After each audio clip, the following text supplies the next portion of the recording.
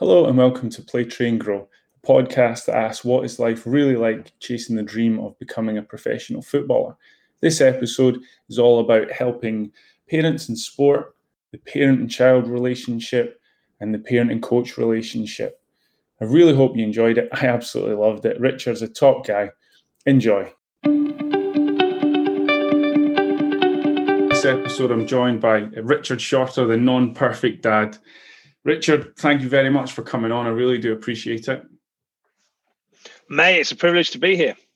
Oh, no, the privilege is all mine. There's no doubt about that. So I was going to do a big, long-winded introduction, but I'm going to let you do it.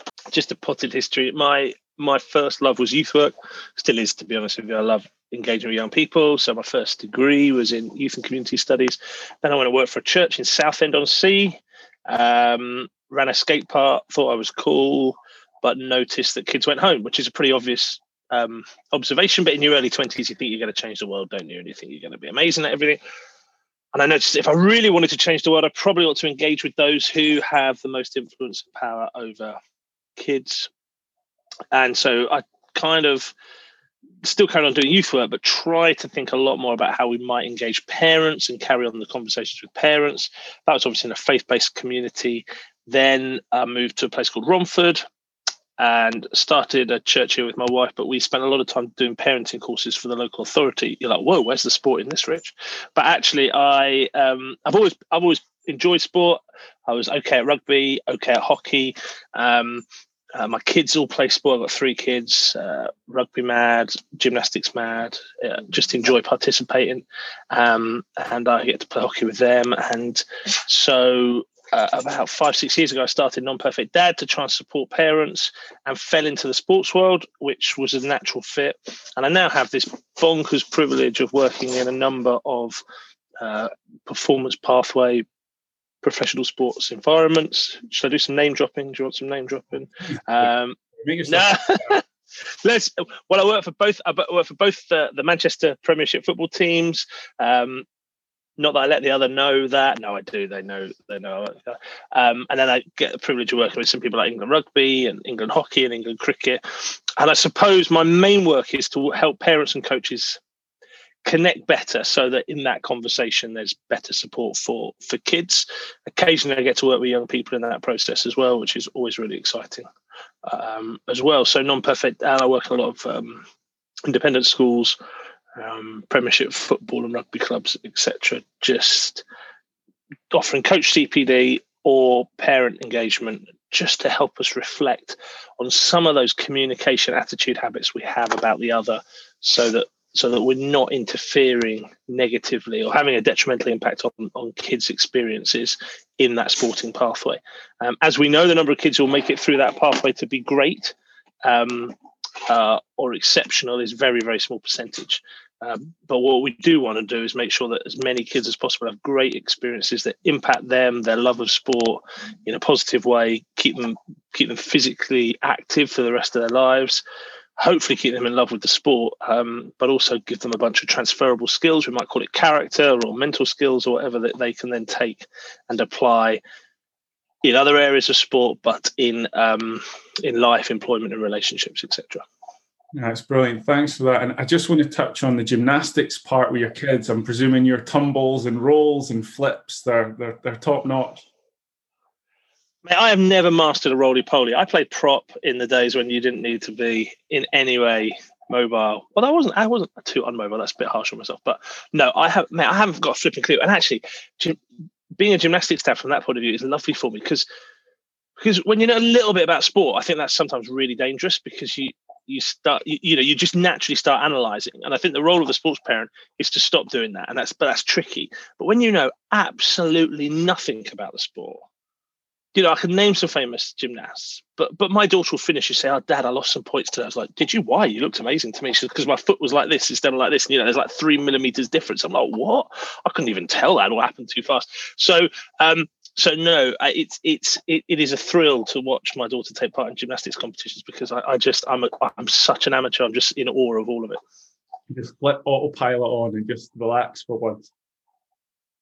Mate, totally. And I hear different stories about gymnastics parents, but on the whole, I hear gymnastics is pretty intense parent sport. So like most of the clubs, when we've got competitions and we go and watch competitions, it's like parents are banned from making a noise and all sorts of other bits and pieces. So, so generally speaking, I think parents find it quite an intense process where I just sit back, clap, take photos. I'm just like the amateur jag going, yeah, woo! Even though we're not meant to make noise. I think they're all great. It's just mesmerising. As the whole room turns to you and watches. Yeah, who brought the noisy gobby dad? But I'm not shouting instructions because you can tell. It's fascinating because some of the mums and dads, tends to be mums, but not the ones that I watch them. But they've clearly got this like hand-eye signal thing going on to their children about what they should be doing next and how they need to improve on their next routine. Whereas I'm just like, go for it, big thumbs up, that looked awesome. Yeah, like the baseball style, the multiple hand touch, beer, nose, flip. Yeah, mate, exactly. Yes, yeah. It's totally like that because they're meant to be silent, and it's just hilarious to watch parents get that intense about it. It's such an interesting thing. So again, that's why we're sitting down and we're looking to help parents who, not just get too intense and too involved in it, but just from all your time working with parents, like what are the most common questions you get asked? Yeah, so the most common challenges, which spring the questions are, my kid's just been dropped, my kid's injured, and motivation stuff would probably be the bigger ones.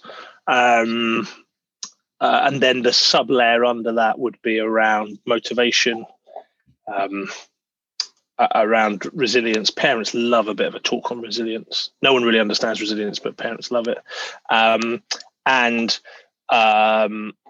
dealing with their child's disappointment, so losing, being subbed off, etc., etc. Those would probably be the second tier of issues that come up, and they're very, very common. I will get a couple of emails a week from parents going, "Help, my kid's been dropped. What do I do?" I'm like, chill out, love them. That's pretty much it. Just be a parent. So. Yeah. But because you feel under so much pressure to make something happen emotionally in them, like they're like, a parent would be like, "Oh, Rich, they've been on the Xbox for the last 2 days and they're really mopey around the house." So it's like, well, wouldn't you be if something really important in your life disappeared? I would have moped. I'll mope. Probably play on my Xbox for 2 days if something like that happened to me.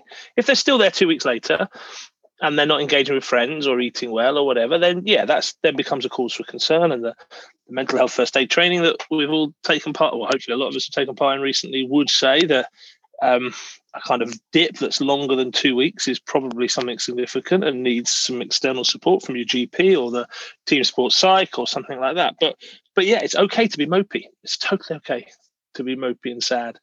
But parents feel uncomfortable when their child's mopey and sad. It's not nice. We live in the age where every advert has every kid as happy and every parent facilitating that happiness. And so when our kid is mopey. Do you ever get asked about silence? Like, the awkward silence at home or anything like that? Because it's an area. No, I don't. Because parents feel the awkward silences, and that's the problem with awkward silences. So very few parents. And look, I'm a parent myself, and I just realise sometimes I just need to shut up now, or I realise I accidentally filled an awkward silence. It's horrible, an awkward silence, but you do need to leave the awkward silence to let your kids process stuff. Just chuck something out there, let it hang. They might agree with you, they might not, because otherwise you're just micromanaging their emotions all the time, and that's really, really unhealthy. But yeah, no, I don't think I've ever been. No, that's not true. I've been asked about by parents who say they don't get anything back from their kids. So I do get asked about that. Not often, but I do get asked about that. And I do have parents say they don't know what to say, but very rarely will parents say, "Well, I don't say anything," and that's awful, isn't it? So it's so difficult. Even from my coach's perspective, you'll talk to the lads and nothing comes back, and you're just like, "Okay, let's go again." It's just Well, I think my youth work would tell me that just some kids just grunt. But there's an awful lot going on under the surface. Some kids say a huge amount of words and there's nothing. There's very little critical thinking, reflection. It's just gibberish. It's just, some kids grunt and there isn't much going on. And some kids say a lot and it's quite deep and reflective, and everything between those kind of four corners is happening, really. I think I think particularly with teenagers, I mean, it's different if they're preteen, but particularly with teenagers, it would be their response is, of course, something that you can judge on whether they're taking stuff in and how they're feeling and how their mood is, but it's not the sole thing to be using. So, my son had a bunch of mates around on Friday night for a socially distanced fire, and they all got our axes out and chopped wood. And I thought one of them was going to kill the others by mistake, but they're all still alive, and everybody went home okay. But to listen to them hanging out together was really, really cool. But of course, when I went out there, my son was really happy, and I went out to just correct some axe usage in a friendly way. I mean, I wasn't like, I was just like, mate, you're not going to cut that bit of wood with that axe. You need to use the other one or whatever. And my son was like, all of a sudden would turn back into grunting teenager, because I was out there, but I could see that he was having an absolute great time. So the danger of parents just using the communication as an interpretive factor for how their kids are is not it's not the sole thing. It can be indicative, and it can't be of a kid who is struggling or withdrawn or not quite sure how to fit in. And what areas do you actually really enjoy working with? So you've talked about, the main ones being like resilience, motivation, or injury. Is there topics that always come around and they just energize you and you jump in? Great question. Oh, I've not had that before. That's a good question, mate.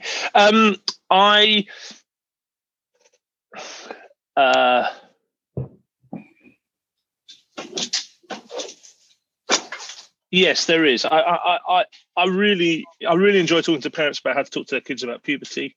I think that's something we're a bit rubbish at doing. So I'm pretty open and honest about talking to kids about sex, puberty, porn, and all that kind of stuff. And I just think so I really enjoy that conversation. I really enjoy the conflict stuff. So I think if we can help parents understand how to deal with teenage conflict, and look, I brand myself non-perfect dad, Johnny, for a very real reason. That is that there's no such thing as a perfect parent. When I started a parent coaching, business, I Googled parent coaches, and I just saw all these parent coaches with their perfect kids around them and their perfect clothes and their perfect smiles. And I just thought I could get a photo of me and my kids like that, but it would cost me a fortune in bribery and it just wouldn't be real. And so I just flippantly called myself the non-perfect dad in a couple of contexts. And it just people are, so glad to hear someone call that refreshing. So I'm not the perfect parent dealing with conflict. But if as parents, we can learn to manage our own emotions and manage our conflict with children and coaches, we will make the sports experience for kids a lot better. And if coaches can manage their emotions and manage the conflict better with parents, we will make the sport experience better for kids. So in our culture, I don't know what it's like up in Scotland. I'm sure you guys are far more advanced than us. Heathen English. I imagine it's shared, very much shared. It's going to be shared. I like that. It's very gracious of you, mate. I mean, I don't think we're very good at dealing with conflict well. And I think the first reason is because we just pretend it doesn't exist. And then when conflict does exist, we blame somebody for conflict. So somebody always has to be in the wrong because there's conflict, rather than accepting 2 or 3 or 4 dynamic human beings in a pressure situation in an institution or culture that's bigger. So, you're a high performing Scottish football club. When you put all that together, if there isn't conflict, I'd be really worried about you all. In fact, I would just think there's something really weird going on. Either there's a dictator somewhere who means making sure that nobody can express any emotion or dissent, or you're all just on a completely, you just don't get what the purpose of you being there is, and that would be weird as well. So if you get the purpose and there isn't a dictator, then there will be conflict. And the challenge for us, all of the parties in that, is A, to model conflict well to young people, and B, to work out how we handle that conflict together. So I love those conversations when I get an email from a parent going, the coaches have been awful, blah, blah, blah, or an email from a coach who's going, you wouldn't believe what our parents or a parent has done this time. And when we try and create some empathy and compassion, when we try and understand what good communication in the midst of conflict would look like, then we can start to make progress. We don't always make progress because some people make those conflict issues the hill that they insist they're going to die on, and that's just really unhealthy. But it's people's right to do that. But I do enjoy getting involved in conflict. I've mediated quite a bit of conflict for sporting governing bodies. My experience of parents, because most of the parents we met in the church we're in now came through social services, so they're all referred through a social worker. So conflict and crisis tended to be quite high up their parental needs. So I suppose I've had to learn quite quickly how to deal with people in conflict and how to deal with it reasonably well, because if you add fuel to that conflict, then you are not helping the situation. And sure, look, I haven't always got it right. Sometimes that means we're taking the side of the social worker. Sometimes that means we're taking the side of the parent to balance out the power structures to enable better resolution. Hopefully, often it's me just trying to mediate kind of gently in the middle. But yeah, conflict. And what I hear particularly from high-level sporting pathways is when a child gets dropped, then they'll get the poison pen letter from the parents going, well, our child's been in your pathway for 7 years, and in year 1 you did this to them, and that wasn't very good. And in year 2 you did this to them. In year 3, and good clubs and good sporting environments are right now going, actually, we want to hear that in year 1. We want to hear that stuff in year 2. You're not going to get dropped for dissenting against some of the decisions we made if you dissent well. I think what parents need to realise is that coaches do judge their kids on the parents' behaviour, and all good coaches will go, obviously, Rich, we would never judge a child on the parents' behaviour. But that's just, you've got to be the most self-aware, self-controlled coach in the world ever to not go flipping heck, here come their mum or dad. Because it's just, now if coaches have reached that high status, then that's cool. I'm pleased for them, but not many human beings have, because if someone toxic comes up to you, it's very hard not to be defensive or resistant to that. So I think there's a whole set of things around conflict there. You asked me what I get a buzz about. Here you go. You opened a can of worms. I'm just going to keep going.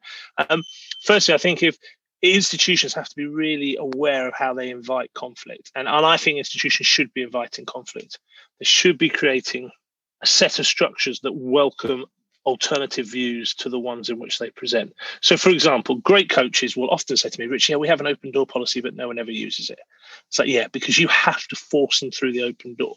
I think you have to make them, you have to make parents in non-crisis times use the open door so that they're used to expressing views that are fairly ordinary or whatever, and so that when they have a counter view to express, that they use the open door. Because it's all very well saying I have an open door, but I live in an ivory castle with a very powerful sporting football team badge on the front of that door, and it just creates fear and trembling of your child's sporting future if you cross that and challenge it. Yeah, I love that. There's so many things I'm writing down here. One is like you started talking about hierarchy, how there's a constant hierarchy, then the influence of power on top of that from the clubs, but also the parents on their children. There's an automatic power. But on the subject of conflict, I'm trying to think of words to sum it up. So is it like vulnerability, some sort of communication flow, backwards and forwards? Are they really things that you look at? Yeah, well, the first thing I would look at is accepting your power, okay? Because you might be the nicest person in the world, mate. You might be the most approachable person in the park, in the pub, in the shops. But when you put your sport team tracksuit on, all of a sudden there is a power thing going on. There may be other power things in who you are anyway. I don't know. I can't see. You might be super tall or whatever. So there might be a physical power thing. There, might be an educational power thing. You might have hundreds of degrees or whatever. But I think good humans can make yourselves approachable in all that. But as soon as you put that badge on, there is a deference that people give you, or there is a power gap. And I think the worst thing a coach can do is go, yeah, but it doesn't matter about my badge because I'm just Mr. Approachable. No, your badge matters. And that is power. And that power is about selection and deselection. And there is a huge in the football world, there's a financial power to it, because if players get selected, there's a fame power. there's a prestige power, there's a pride power for parents. So let's stop pretending that this power isn't there, doesn't exist, or let's stop pretending that it's balanced, because it really isn't. And I think once we've recognized that, that can then help us to do those other things that you talked about, which is have like a communication flow, to have.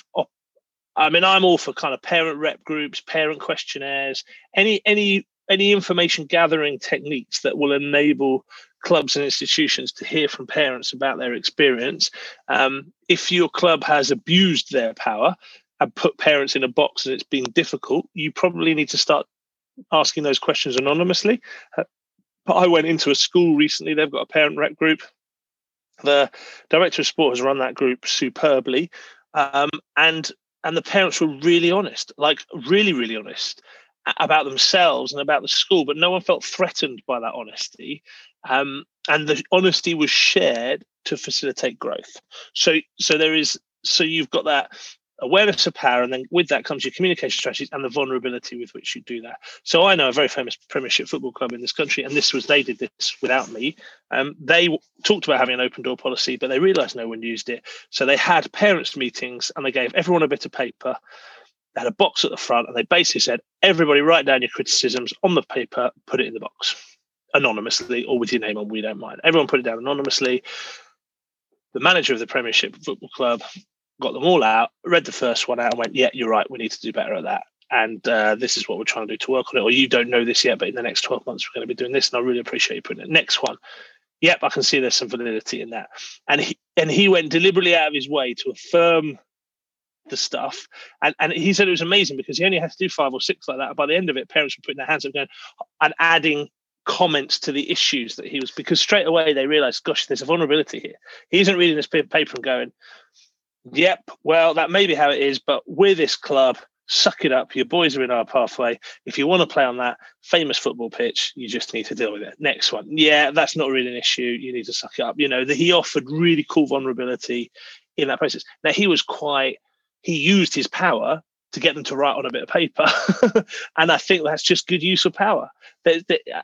We've got to get rid of this kind of utopic dream that power is, we can neutralize our power just by being friendly and nice, because we can't.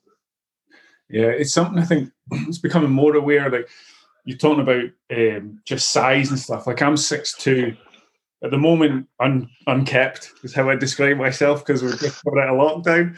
So Scottish, unkept. Well, I mean, I'd like to think I'm providing a stereotype, you know. But like you touched on it earlier, like bias and all these sorts of areas of conflict and not communicating. Like a bias can also start coming in, so that the presumption is, as you said, we're going to treat the child like the parent behaves, or we're going to treat, the club as we are all powerful. And it's only when something gets really, really extreme that it then all goes and explodes.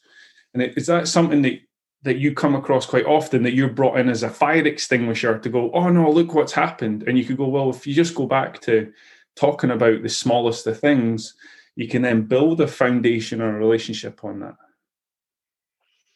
Yes, I think. Am I brought in like a fire extinguisher? I am brought in like a fire extinguisher by coaches who perceive that parents' behaviour in certain parts of the pathway or school or club is unhealthy. And often when we unpack that, coaches are just adding fuel to that behavioural fire without realising it. I am brought in to support some parent crises. Selection is probably one of the biggest conflict creators, and I think institutions have it within their power to do a lot of work around helping parents understand the subjective nature of selection. I think most of sport is ridiculously subjective. Like even the science, even when you start reading the papers, yes, of course, there is some stuff that would indicate best practice would involve certain principles of behavior. But even then, how you read and interpret and contextualize that is subjective to you. So therefore, most coaching styles and selection styles, particularly in football, I mean, even if we're talking athletics or swimming, which is like an individual timed or measured sport, there's still a huge amount which is subjective about that sport, even if the outcome is not as subjective because the outcome is measured. But then obviously in football, the outcome is measured by the number of goals as well. But an individual player's performance in a football team is always going to be subjective because, no one player ever creates a team to win or lose, or very rarely, perhaps we should say, not never.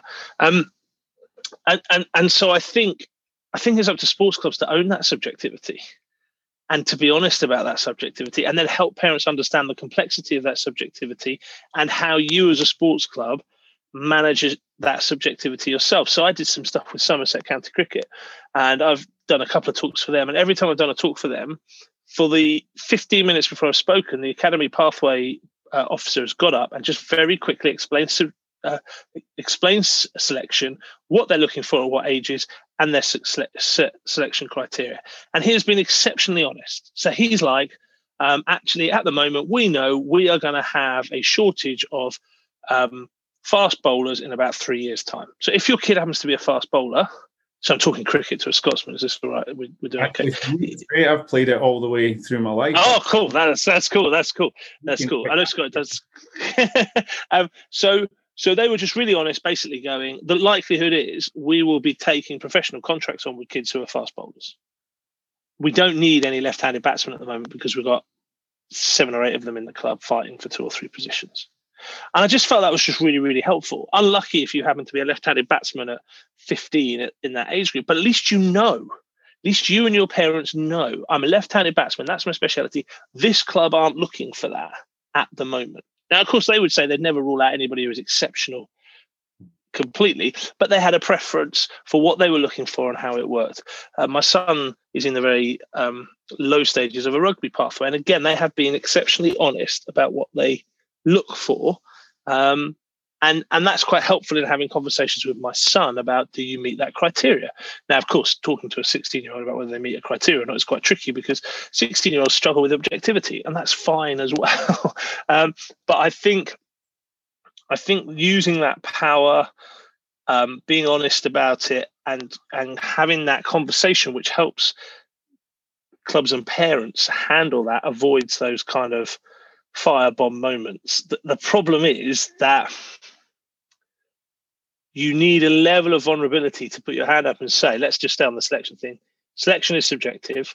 This is our subjective way of doing things. This is this present cohort of star subjective way of doing things. We might be wrong, but this is how we're going to do it. And some sports teams are really good at owning that vulnerability. And some sports teams still want to say, no, this is the way.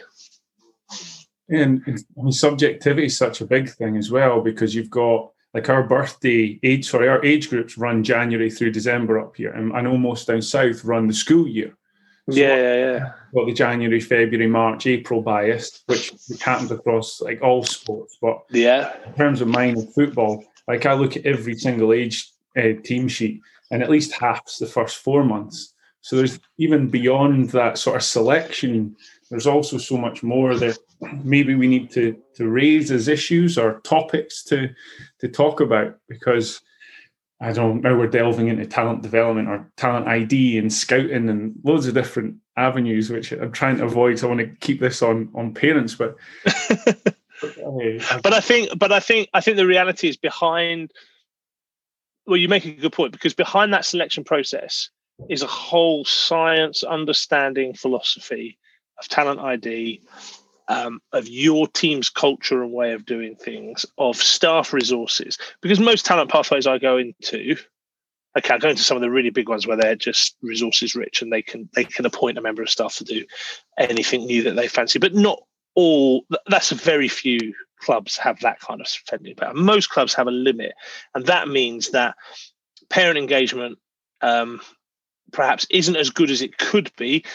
Not through lack of want, but because, they can't afford someone full time. Non-perfect dad isn't cheap. So there's only, that was a joke. I'm pretty reasonable if you get in touch. It is again, I just think it's that honesty about just saying, look, you are parents. We're not expecting you to understand that whole talent ID. we can try and explain it to you. What we are expecting you to understand is that this isn't easy for us, and that this is the numbers game about producing top-end athletes in whichever sport it is so small that we're not considering your kids as elite kids at under 13s or whatever. What we're saying is, at the moment, your kid's got this great opportunity.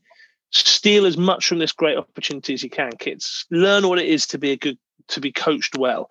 Learn what it is to be in a high pressure environment. Learn how you handle that pressure. Get the coaches to support you in developing that, but hopefully good coaching is doing that sort of thing. Learn what your emotional triggers are and your own emotional bias, etc., etc. Learn all those things. And if you stay in this process and end up with a professional adult contract, brilliant. But for the majority of you, you won't. So enjoy it now and take it and move forward. I don't think parents have to be fluent in the talent ID of the sport, but I think the institutions the institutions could help themselves and the parents more by just being really honest and being honest with the kids as well.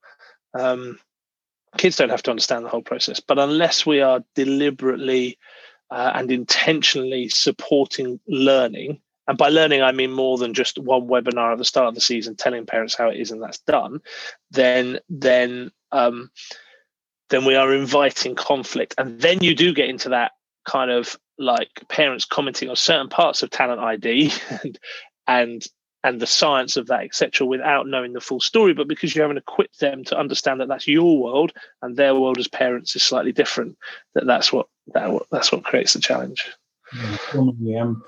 What's coming to my mind now is one of my favourite phrases, which is, I could have been knocked over by a feather. I got it from a friend of mine, and I love it. So I want to ask you, when was the last time that I could have knocked you over with a feather in, say, like a really positive case where you've sat down with a club or a coach or a parent and thought, just, wow, that's fantastic? That's a good question. Man, another great question. Well, there was that the parents rep group that I was telling you about that just...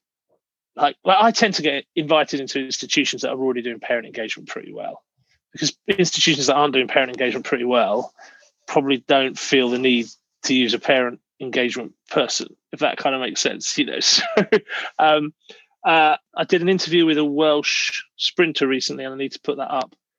And just listening to her and her parents talk about their athletics journey was just lovely, just absolutely amazing. That was just a real privilege to eavesdrop. I mean, I facilitated the conversation, but real privilege to eavesdrop in on that conversation.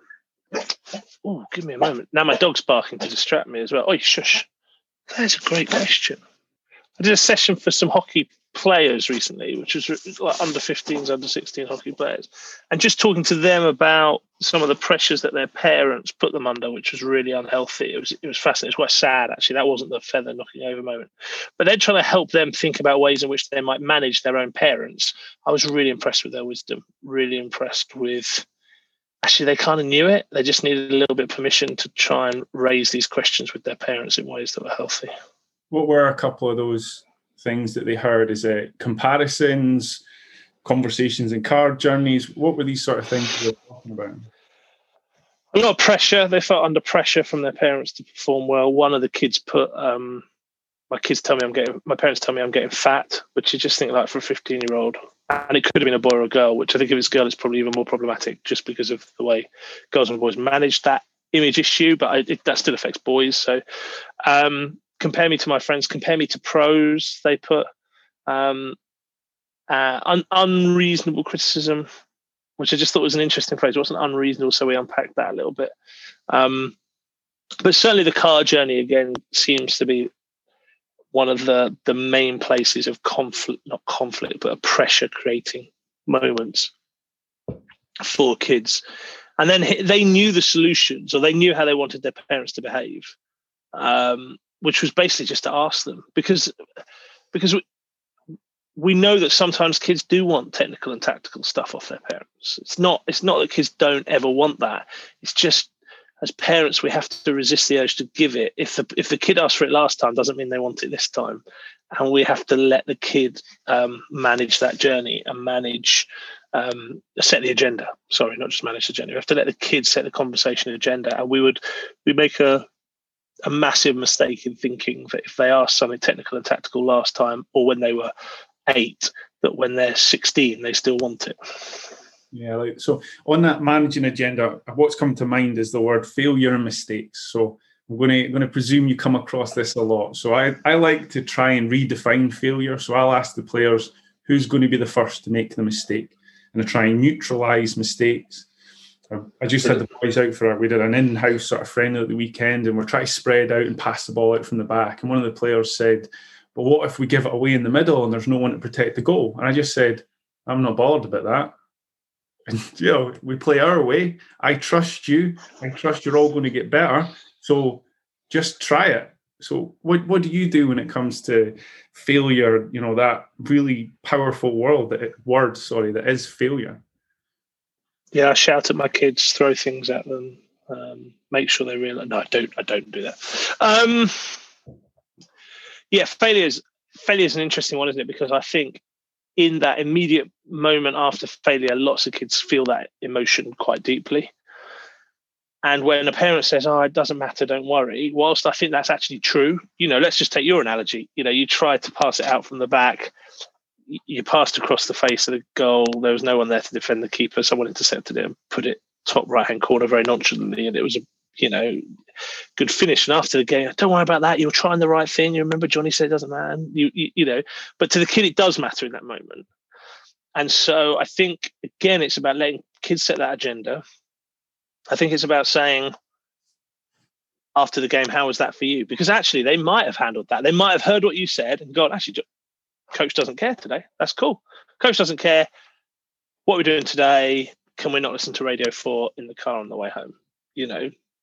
Or the kid might be like mortified in front of their mates that they made that mistake. And I think as a parent, if you listen to your children, you'll pick up which of those it is. And I think at that point, it's worth just letting them sit in silence, letting them have that failure. And then when there's a bit of space gone, say, "Hey, I noticed something upset you on Saturday." So I would leave it till like Tuesday. "Do you want to talk about it?" No. Okay, cool. "Do you want to talk about it?" "Yeah." "Okay, cool. What do you want to say?" We have a more neutral conversation because the emotion's gone. I might want to remind them, "Well, I think the coach said it didn't matter, didn't it?" Yeah, but it did matter because, my mates wanted to go at me after the game. "Okay. So who do you need to talk to about that?" "I need to go and talk to coach." "Don't I?" "Yeah, you do. You need to go and say to coach, you said one thing, but actually in the dressing room, we all still lambasted each other for making that mistake," or whatever. Or if they still feel it emotionally, upskilling them to talk to the coach, to do self-reflection, to move forward. As a parent, you don't really have to understand the tactic. Of course, the worst thing parents could be like is, "Well, it's not your fault. The coach was playing a stupid system and should have been." That's like some of the worst things parents can say, and they do say that on occasion. So I think reframing the failure is important, but I think I wouldn't want to at the same time negate the fact that actually, if it feels like a failure to a kid, it feels like a failure, and we can't ignore that, I think is what I'd want to say. Because we know it's not. We're cool about it, but if they're not cool about it, just reframing it doesn't help them move forward, and it doesn't help the parents move forward. And I think the role of parents in that process is to pretend it didn't happen, not pretend it didn't happen, but actually just carrying on as normal, I think would be a better way of saying it. So just carrying on normal. "How's your game?" "Oh, it was awful." "Okay, do you want to talk about?" "No." "Okay, cool. What we do this afternoon?" Rather than going there, "It doesn't matter about that goal. It didn't matter about the goal. Don't worry about the goal. It didn't matter about the goal. It doesn't matter about the goal." Instead of now they've got an issue about it did matter about the goal. But I think that some of the better things not the better, but some of the add-ons that parents could do is help the kids reflect on their emotion. So you might want to say 3 or 4 days later, "After that, you felt really low. Did you need to feel that low?" "No." "Can you control feeling that low?" "Probably not, but you could probably put some processes in to help you snap out of that quicker." What would have helped you go low and come out of that quicker so it didn't affect the rest of your game? What would have helped you do that? Because there's nothing worse than being told to snap out of it because you can't, can you? You just can't snap out of. Talk to the coach, talk to your teammates, practice it yourself. I don't want to get involved in coaching those tactics, the actual practice, because that's up to the coach to do. It's not to me to do. But I do want to get involved in coaching the mental skills that can come alongside that failure and work it through. Or the kid comes home and goes, yeah, I let that go on, but it's all coach's fault because he said that. And Robert wasn't ready to receive it anyway. He was looking totally the opposite direction. So I'd be like, oh, so you're the victim. And so that would be the coaching moment from a parent then. But I would still let the emotion die down. I wouldn't try and correct that then when they're emotionally in the pit of failure, despair or whatever. I would wait. And then I would be like, okay, on Sunday, you were blaming all your teammates. Is that healthy? What would have been a healthy perspective, et cetera, et cetera. Yeah, it's a good point, that shift between blame and accountability, which is difficult, especially in teen years, because totally. emotions are just, they're run by them. And we look at it from this adult's perspective, having forgot what it's like to be 12, 13, 14, 15 and put the wrong view on it quite often. And you have to, as a parent, the classic pick your battles. Well, let's take a Sunday. Let's say, say they play football on a Sunday. They've got schoolwork.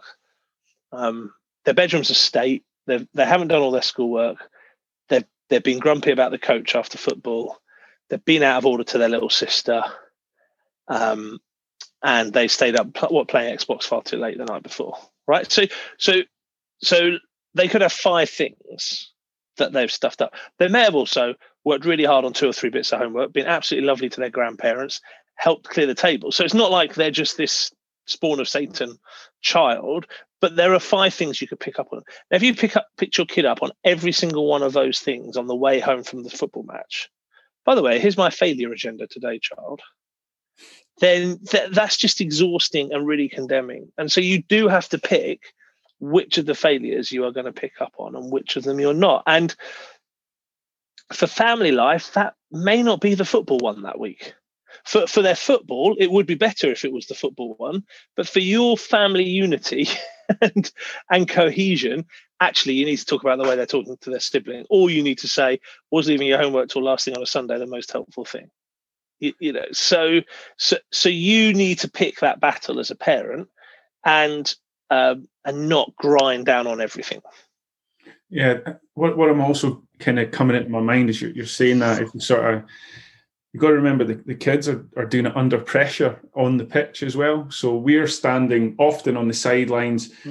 Usually we've got the sort of, the 7 bits of information plus or minus 2, because we're in a relatively calm state, depending on how you are on the sideline, of course.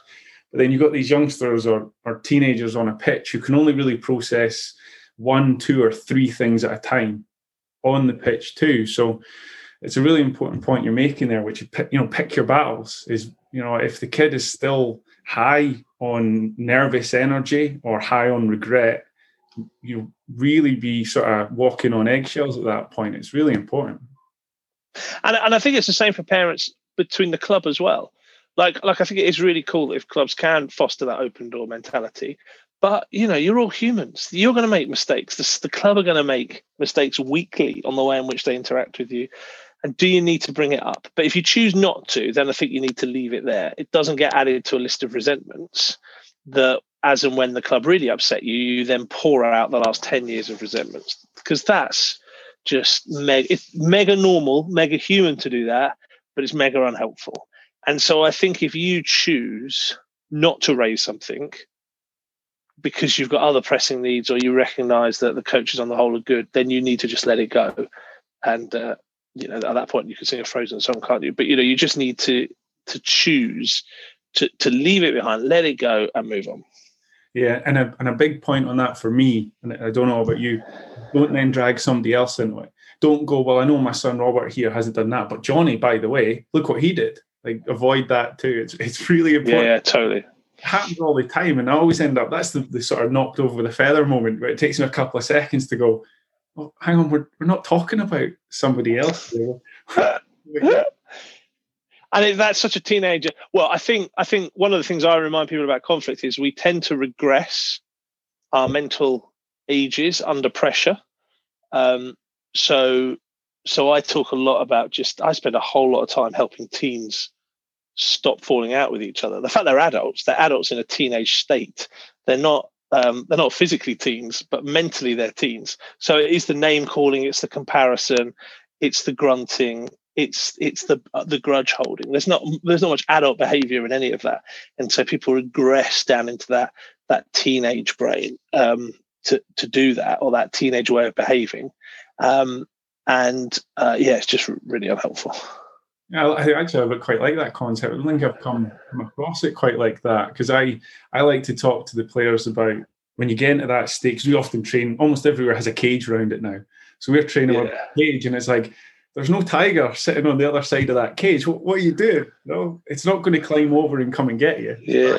I really like that idea there of sort of reverting to the teenage brain. I'm probably going to just write that down now and use it, to be honest. Well, we know that like emotional maturity isn't straight up; it's spiral. It's why if you have a 4-year-old and then 2, 3, 4-year-old kid who's dry, and then you have another kid, they regress. It's just naturally what we do. We return to a psychological state of safety that we tend to go back down the spiral.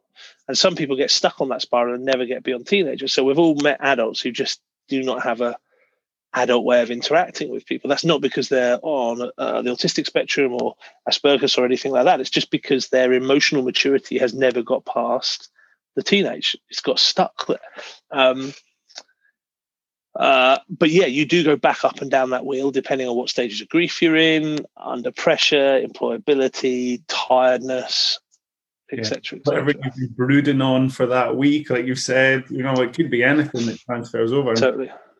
I'm looking to flick it here to maybe a bit of sort of positive building. So do you talk a bit about mindset, growth, fixed, grit? Angela Duckworth, Carol Dweck's work. Do you touch on those areas?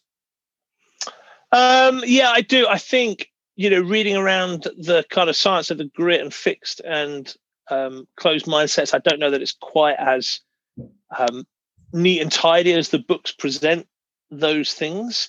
I certainly think an open mindset is just far healthier for society and for learning. I think outcomes, you can still have some pretty closed mindset people who seem to still get pretty good outcomes in life. So it's a challenge like that. But yes, I suppose like teachable, accountable, reflective, that kind of stuff. Learning how to deal with failure.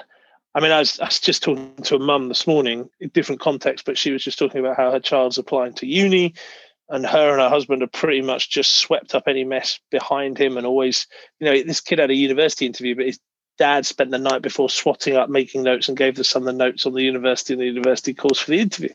And I'm just a bit like, the guy's 18. That's a bit weird. You just got to let him fail, but they don't want to let him fail. So I suppose it's that kind of grit stuff of just not. There is the very crude title "Snowplow Parents," which I'm very anti for all sorts of reasons, but it is that behaviour of being a snowplow, of sweeping those mistakes up from kids, which I think does lead to a closed mindset, doesn't lead to an open mindset, and also doesn't lead to kids having the grit and resilience opportunities that kind of come from it. But there's some great work by Dr. I think his name is, I'm rubbish with names, Mustafa Sarkar, who has done some great stuff on resilience, and just talking about how environment is really key to resilience and grit growing and mindset growing, and that home environment is equally key. And so just working with parents around how they provide high challenge but high supportive home environment, and that's quite tricky, I think, for home to do, easier for coaches to do in some ways, because a high challenge home environment can be considered to be pushy, and so it's an interest. You do walk a little bit of a tightrope with that, but yeah. So yeah, no, I do. I think that character stuff it comes up quite a lot. And can you link that, or do you link that to comfort zones a lot? Because we spend all this time talking about we need to learn and we need to improve. We have to be just outside our comfort zone, but not too far outside your comfort zone. Do you do any work on trying to establish what that feels like or looks like? Yeah, well, I think two things. One, again, that's down to the communication between parents and coaches. If a coach knows that they're going to intentionally put the kids outside their comfort zone, it would do well for the coach to make sure they've reminded the parents of that and let the parents know what that's going to look like.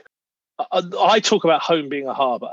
So So I talk about that. I think home is an incredible comfort zone to provide kids away from sport, because I think sport, it is right that kids are pushed out of their comfort zones in both sport, academia, relationships, etc. And I think the idea of home should be that non-selective, permanent comfort zone.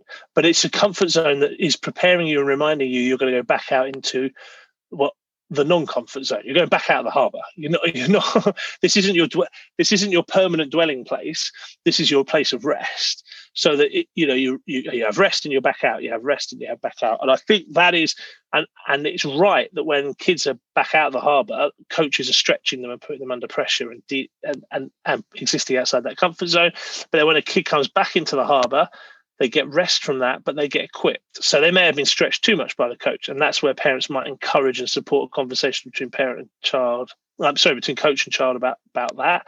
Or they might not have been stretched enough. And again, that's where parents would help the child work out how to have that conversation with coach. So I think home should be faced towards areas of discomfort outside of comfort zones, but I think home should be, that kind of whole attachment theory stuff, safe uncertainty.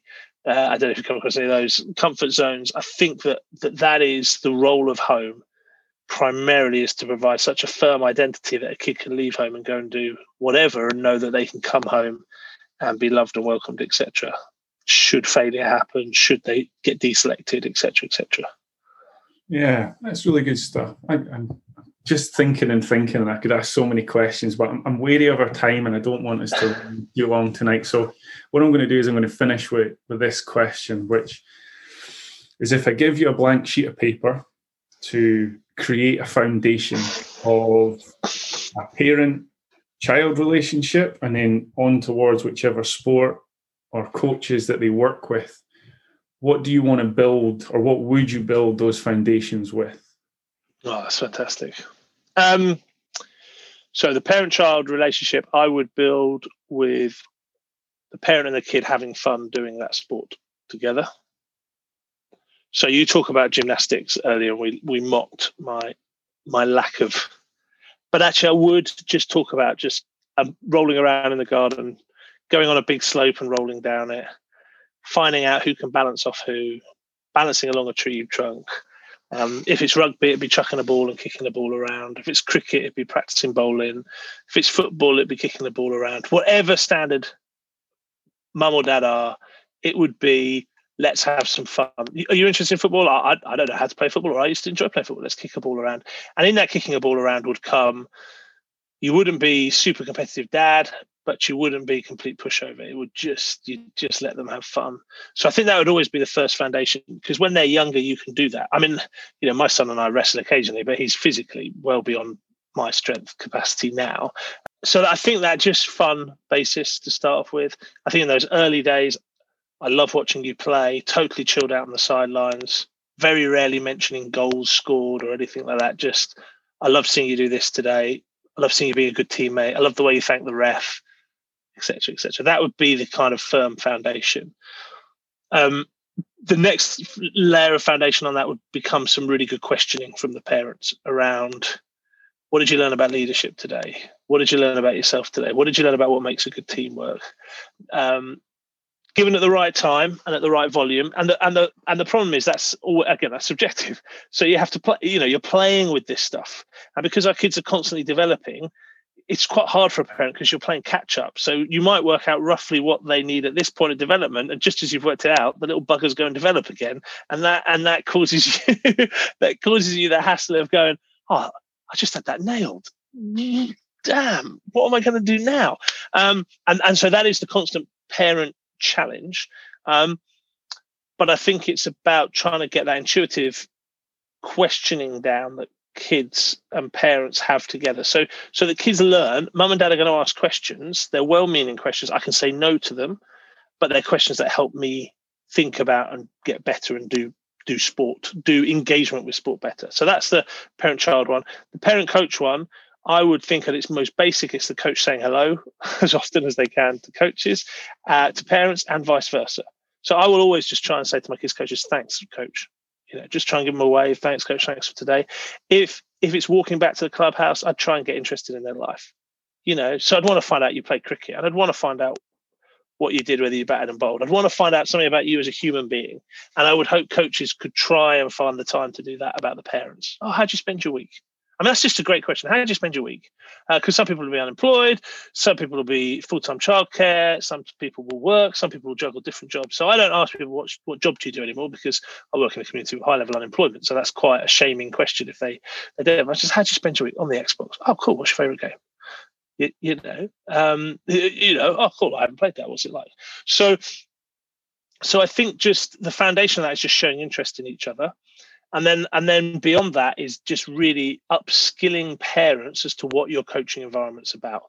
So yes, that would be a parents meeting, which is interactive and explaining it, but it would also be parents invited to take part in coaching sessions. So I would challenge you to say to parents, bring your trainers along next week. We're on a 3G pitch. We'll sign the disclaimer if you break a hip, we're not paying for it. But we'd love to coach you the way we coach your kids for one night. And your kids are going to be our assistant coaches. Or whatever, and if the sport allows you to play with your kids. So cricket have done a great thing called All Stars Cricket, where it's for the under 10s, it's parents and kids together doing a coaching session together. Now, football or rugby, obviously that becomes slightly more problematic because you can't have adults and kids playing together, but you find a way of facilitating a joint learning experience. And then I would think certainly the Gold Star would have very clear lines of communication around conflict, would be welcoming conflict, and very clear expectation communicated in a multiple different ways. The environment would be reinforcing all these values. So this isn't just a spoken meeting. You've structured the environment. So the parents have a pen. You talked about cages. The parents have a pen, and in that pen are some key words or key people to help facilitate that. Not the terrible, we respect everybody here signs, because who the hell gets out of bed in the morning going, I'm not going to respect people, and then they see a sign going, oh, thank goodness, I saw a sign. Oh, phew, otherwise I wouldn't have respected everybody. I mean, my mind blown. And we just know the science about behavior change tells us that just telling people what to do doesn't change, or changes such a small percentage of behavior. It's just not worth it. So I think those would be my foundations. I think I've spoken enough there. Oh, brilliant. And I want to just give you a bit of time just to just again reinforce or talk about your website. You've got a Zoom coming up at the end of the month. I'm going to try and turn this over quickly to get it out. So cool. Anything you'd like to just talk about? Yeah, what do people do? Like Non-Perfect Dad on Twitter, or Richard Shorter on LinkedIn, or nonperfectdad.co.uk. If you're a coach, drop us a line. I'd love to hear from you. I'd love to talk about how we might support the club engaging with parents. If you're a parent, go and check it out. But at the end of this month, we've got a Zoom with Katie Warriner, who's an Olympic sports psychologist, works with GB Hockey, Bath Rugby, and we're just talking about well-being for leaders. Why? We all know what good well-being is, but very few leaders are very good at actually doing well-being for themselves. So we're going to kind of talk about how we do that.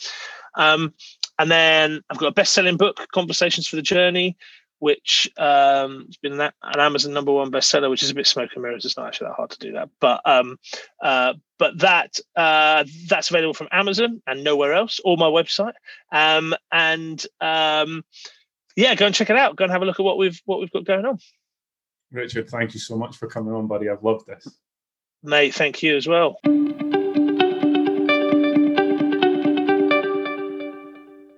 That's us for another episode. Thank you so much for listening. We are currently in April 2021, so the course that was mentioned is for the end of this month by Richard there. You can get me on Twitter at PlayTrainGrow. A tweet, retweet, and likes be really helpful to build a family or a fan base or any sort of foundation for knowledge share. My email is playtraingrow@gmail.com if you'd like to get in touch. Thank you very much for listening. Goodbye.